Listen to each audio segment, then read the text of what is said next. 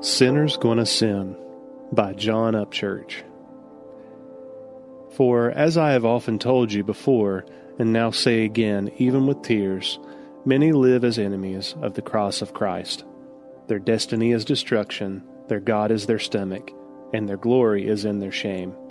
Their mind is on earthly things. Philippians 3:18-19. We should never be surprised by sin. Humans run to it, fill their hands with the dripping filth, and smear it all over their bodies. From birth, from conception, it's the natural state of what it means to be a fallen Homo sapien. Often, though, it's easy to forget our own dip into the slop. Years of following Jesus can make that mud bath indistinct and alien in our memories.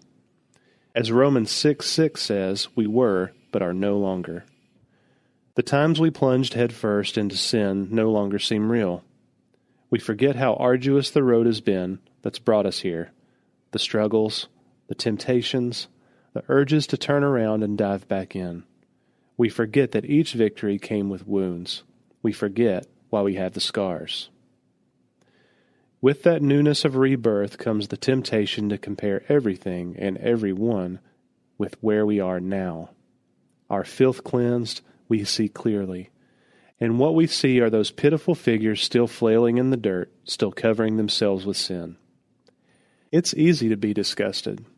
The mud seems much dirtier now than it was when we were in it, more putrid to our nostrils.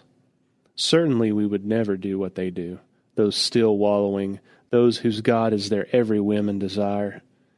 There's nothing very attractive in the mess. But when you think of what will become of those who blindly grope in the sludge, and you consider the destiny of those who glory in their own shame, you start to see something else.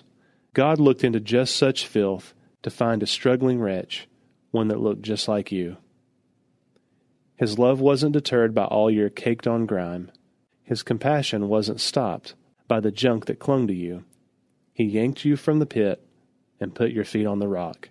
Then he washed you clean. Sin comes naturally to humanity, but love that looks past the grime to share the hope of the gospel, that's a hard thing. That's the thing worth doing. Intersecting faith and life.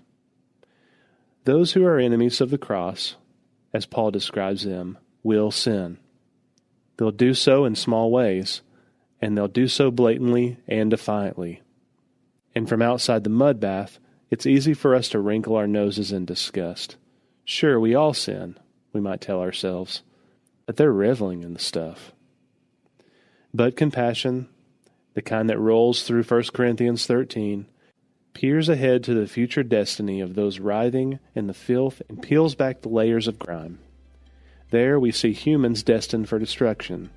They may not want help, but they need it, and you're called to offer it to them. For further reading, check out 1 Corinthians chapter 13 and Romans chapter 2. And as always, check out fantastic resources on faith, family, and fun at crosswalk.com.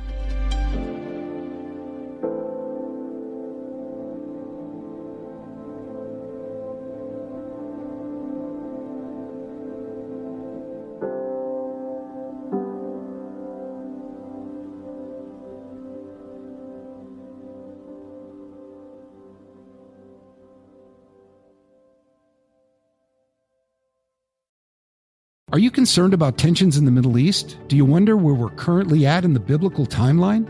Are we really in the last days? Hi, everyone. I'm Dr. Carl Muller with the Inside the Epicenter podcast. Every week, my co-host, best-selling author Joel Rosenberg and I answer those questions and more. You'll hear inside knowledge of our meetings with leaders at the highest levels of government in the U.S., Israel, and the Middle East, equipping you to filter the news with biblically sound insights. Find Inside the Epicenter on your favorite podcast app, or go to joshuafund.com to listen and subscribe.